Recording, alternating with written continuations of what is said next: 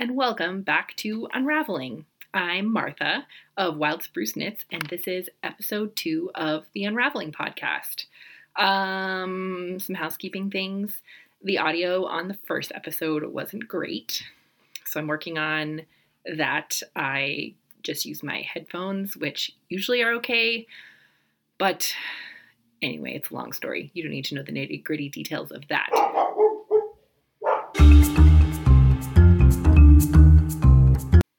Dog barking interlude. The neighbors walking around outside, and they're shepherds. They're shepherds, so they're very protective of our house. Anyway, working on the audio to make it better. I got out my good microphone. I'll work on audio issues. I have my little ring light, so hopefully the lighting is at least better in here. It's also now kind of late, and we're losing daylight. It is the end of October in Alaska. And if you live in a northern place, or if you live in Alaska, you know that daylight this time of year is becoming a scarce resource. So we're going to deal with artificial lighting. So today, well, first of all, today is still the same day that I recorded. This is behind the scenes insider info. I recorded this episode the same day that I recorded the last episode. Are the dogs going to bark again? I'm wearing the same outfit because I'm recording this on the same day that I recorded the first video. So, insider info there. But for this episode, I wanted to talk about non-traditional jobs and work schedules.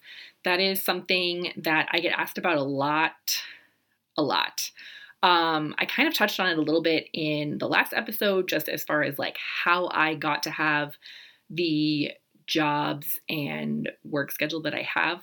I've done a lot of things, and I've done a lot of things that I didn't like, and I figured out what I did like. But people are always like, oh, I wish I could work as little as you do. And it's not for everybody. I mean, I love the way that I have sort of everything cobbled together because I get bored easily. So I always am looking to do something different. So this way I'm not always doing the same thing. But it's truly not for everyone. But I am a firm believer in working however works for you. I have 4, maybe 5 part-time jobs. And the reason that this topic even came up is because one day my dad said to me, "Don't you ever work?" as I was having coffee with him in the middle of the day on a weekday. And I was kind of annoyed by that, but then I realized that he is of the generation where you work 9 to 5 at a job, probably the same job for a majority of your life, and then you retire. He worked at the same place for 27 years before he retired, but he's of the generation where you work 9 to 5 from the time that you graduate from college until the time that you retire, and you probably worked at the same place most of those years. So I sarcastically, but kindly, sarcasm is my love language, told him that I actually work quite a lot. Thank you very much. And as I said, at this moment, I have, I think, 5 part-time jobs. I don't do all of them every week or even every month, but having my work schedule set up this way allows me to have an incredible amount of flexibility in my schedule, which is something that's really important to me.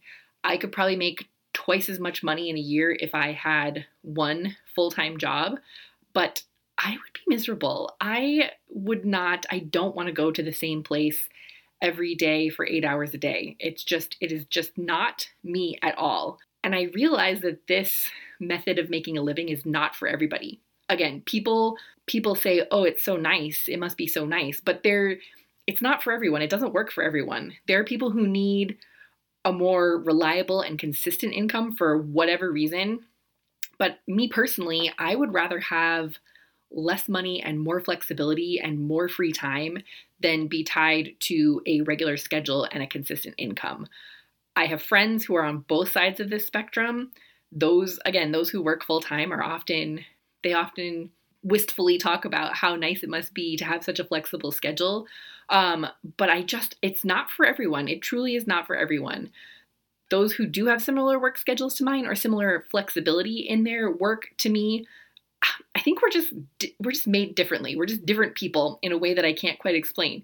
And if you are one of those people, you probably know what I'm talking about, because you have to make sacrifices in certain ways. You can't always do exactly what you want just because of financial constraints. But I would rather have the ability to go have coffee with my best friends at 10 o'clock on a Wednesday morning than have enough money to, go on vacation every month. I don't know. I can't explain it. I mean, travel is important to me, but I'm willing to sacrifice some of those more. I mean, obviously I need to make enough money to live and have enough money to pay my bills. And there have been times when that has been difficult, and that stress is not for the faint of heart, but it's worth it in the long run. And again, if you are not somebody who understands this, then this is not for you. Like, that is not you. You would not do well in this sort of work arrangement. I also think that we being the people who have flexible work schedules and are willing to sacrifice some financial security for a flexible work schedule and freedom in their schedule, I think we're better at going out and doing the things we want to do rather than dreaming about the days when those things are possible. And I actually looked the statistic up because I wanted to be sort of accurate. More than half of all Americans don't use their PTO. I knew that there was a statistic about how few Americans use their PTO, but more than half of Americans do not use up their PTO. And the average number of unused PTO days is 6.5 days over the course of a year. And that's kind of a lot. That's like an entire vacation. And I realized that averages, you can hide a lot in an average. So averages, there are people who have 400 days of unused PTO, and there are people who use up all of their PTO, and that averages out to 6.5 days. I understand that. But if more than half of all Americans are not using their PTO, and I don't know what if it's a whole day or a half a day or whatever the criteria was for considering using up their PTO, I don't know what that was. But that's still a lot of people who are not using their PTO. And also, I think that it's important to remember that just because you can't travel doesn't mean that you can't necessarily use your paid time off. Paid time off is something that is earned as part of your salary. Like, if you look at the way that we pay people and the benefits packages that we give people that our employers give us, those were developed as a way to pay people less money. And then you get these benefits on top of the lower salary to make up for that. So insurance through your employer that's how insurance got tied to your employer. And the same for vacation days. It was a way to pay people less. So those are days that you earned, take them. Go, stay at home. Don't go anywhere. Stay at home, hang out with your family. Don't hang out with your family. Go camping, go, take a road trip close to home, do something, use those days. Those days are yours. Use them. You don't know this is a little morbid. It's not the right word. You never know when you will not be able to do the thing that you think you're going to always be dreaming about doing, right? So I'm a co-host for a public radio show here in Alaska, and I just talked with the travel public television show host, Rick Steves. I don't know if anybody of you know him. I thought it was kind of a big deal because I grew up watching him. But one of the things that we talked about was how you never know, make the opportunities happen or take the opportunities when they present themselves, because you never know when that is not going to be a possibility anymore. The specific example that I used with him was it's called the Hippie Trail, I think, or it was called the Hippie Trail. In the 70s, he took buses from Istanbul to India, Kathmandu. That's not possible to do anymore. You can probably do parts of it, but it travels across Afghanistan and Pakistan and places that you couldn't just go as a traveler right now. So that's the kind of thing aside from we don't know how long we're going to be here for, you don't know when the circumstances are going to change and you won't have the ability to go do a thing anymore. Look at what happened with COVID. Like all of a sudden, the world just kind of closed for a little bit and everybody had to change their plans. So the point being, use the time that you have earned to go do something and make those opportunities happen, because you just don't know when you're going to be able to, you don't know if you will always be able to do those things. And that kind of goes back to the traditional, like work until you get to be a certain age and then retire. And then when you retire, you get to start living your life. That seems backwards to me. I would much rather work for much longer in my life than not, and do the things that I want to do now, enjoy traveling and having these experiences now while I am young and able-bodied, than to bust my butt for 30 years of working or 40 years of working and then retire and travel then. It seems backwards to me. So I'm more of the thought that you should try to balance those things out as long as you can. And yeah, probably I'll be working until I die, which is fine, whatever. At this moment in my life, I'm not quite middle-aged yet. At this moment in my life, I am perfectly content with that. That might change, but for now, I'm perfectly content with that, and I accept that that's the choice that I've made. Going back to work schedules, talking a little bit more about work schedules. A lot of nurses who work in the hospital work 3 12-hour shifts, and anyone who is not in healthcare always says, oh, it must be nice to only work 3 days. Yes, it's nice to only work 3 days. However, working 12-hour shifts in a high-stress environment is not great. My experience, as well as the experience of several people who I know, nurses, other healthcare providers, is that you end up spending a huge portion, especially post-2020, you end up spending a huge portion of your day before you go back to work stressed about going to work. Think of how, if you work a regular Monday through Friday job, think about how you feel on Sunday afternoon that you have to, you're going back to work and you have to face that. So, but in a higher stress situation. So that you have that the day before you go to work. And if you don't work your 3 12-hour shifts in a row, you have that every day before you go to work. And then you work your 12 hours and you spend a majority of the day after that, because when you work 12 hours, you really don't have time to do anything else other than get up, go to work, come home, eat dinner, go to bed, especially if you have to go back to work the next day. But you're so tired coming off of those 12-hour shifts that you don't get a lot done. The next day is not entirely wasted, but it's challenging to get yourself up and get going after working one 12-hour shift, let alone 3 in a row. Again, that's not too bad if you're lucky enough to get scheduled for your 3 shifts in a row, but that's also not guaranteed. That's not something that you can necessarily guarantee.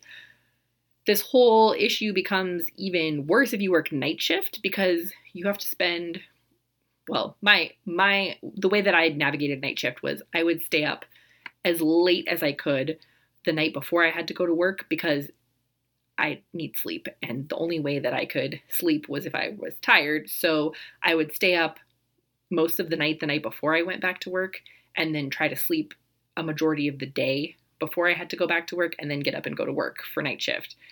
But so you lose part of a day before you go back to work trying to shift your schedule, and then you lose a huge chunk of the day after. So you get off at 7 o'clock in the morning, and I don't know that I mean, sometimes I was able to get something done, like I would go have breakfast or coffee after work, but by 9 or 10 o'clock, you've been up for a very long time and usually are very tired and you need to sleep. So you end up sleeping for a chunk of your first day off. And then if you have to go back to work, like if you didn't get your 3 12s in a row, then that just ruins your schedule. Night shift is so hard. It's so hard. And if you think that night shift would be great because you like sleeping in and you're a night person, also remember, I don't know very many people that actually sleep 8 hours during the day.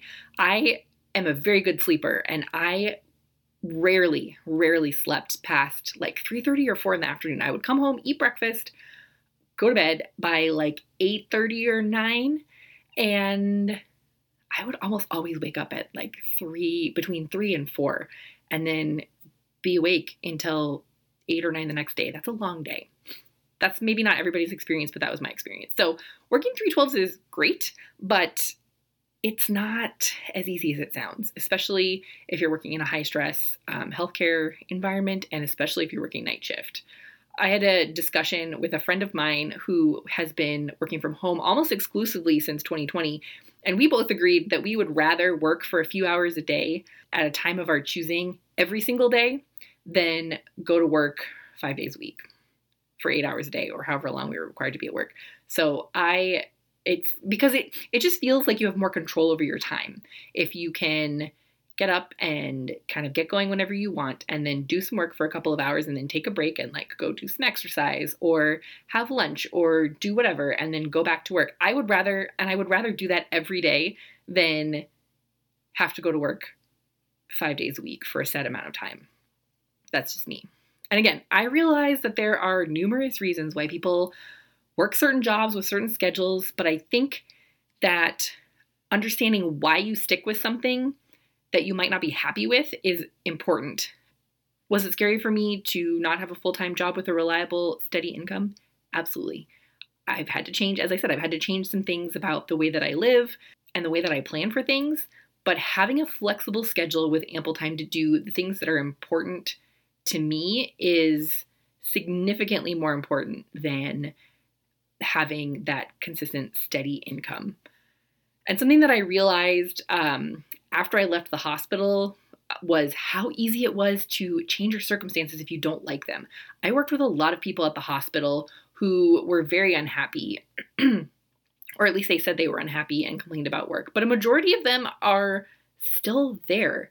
And I can only assume that it has to do more with being afraid of change and giving up that thing that you're comfortable with.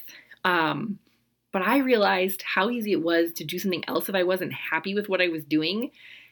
And sometimes, I mean, that has its benefits, but it also has its drawbacks, because you realize that you try something, you don't like it, you're like, I'm going to try something else. It's not to say that I think that you should like bounce around from job to job if you don't like it, but you should absolutely find a job that you like, or learn what you don't like about the job that you have, so that the next time you go to find a job, you know what you're looking for and how to ask for that. Some places are flexible, and you can ask for an alternative work schedule, and they may be able to accommodate that. So once I realized how easy it was to change my circumstances, I changed them frequently, because I didn't see the need to be stuck doing something that I didn't want to be doing in an environment that I didn't want to be doing it in, which is how I came to have multiple part-time jobs. And anyway, I realized how easy it was to change my circumstances, and that's a good thing and a bad thing. But we are not living in times, when my parents' generation was the work for 27 years at the same job. We are not in that environment anymore. Sure, you need to show that you can stick with something, so you should not be like bouncing around from job to job. Like I said, this is not a career advice podcast, but you need to show that you can stick with something and that you're reliable. But if you want to work somewhere for a couple of years and then work somewhere else and then go work somewhere else, I have not ever had to explain why I only worked somewhere for a year. I've never had to explain that in a job interview. It's not important to people anymore, because I have proven in several instances that I will stay somewhere for a long time, especially if I like it. So anyway, so I realized through all of this that having a regular schedule and working full time were essentially soul crushing for me, which is why I kept feeling like I needed to change jobs. So I feel very fortunate to have found a way to not have my soul crushed by my work. Do I always like my work? No. Do I always like going to work? No. Those are my thoughts on non-traditional work schedules.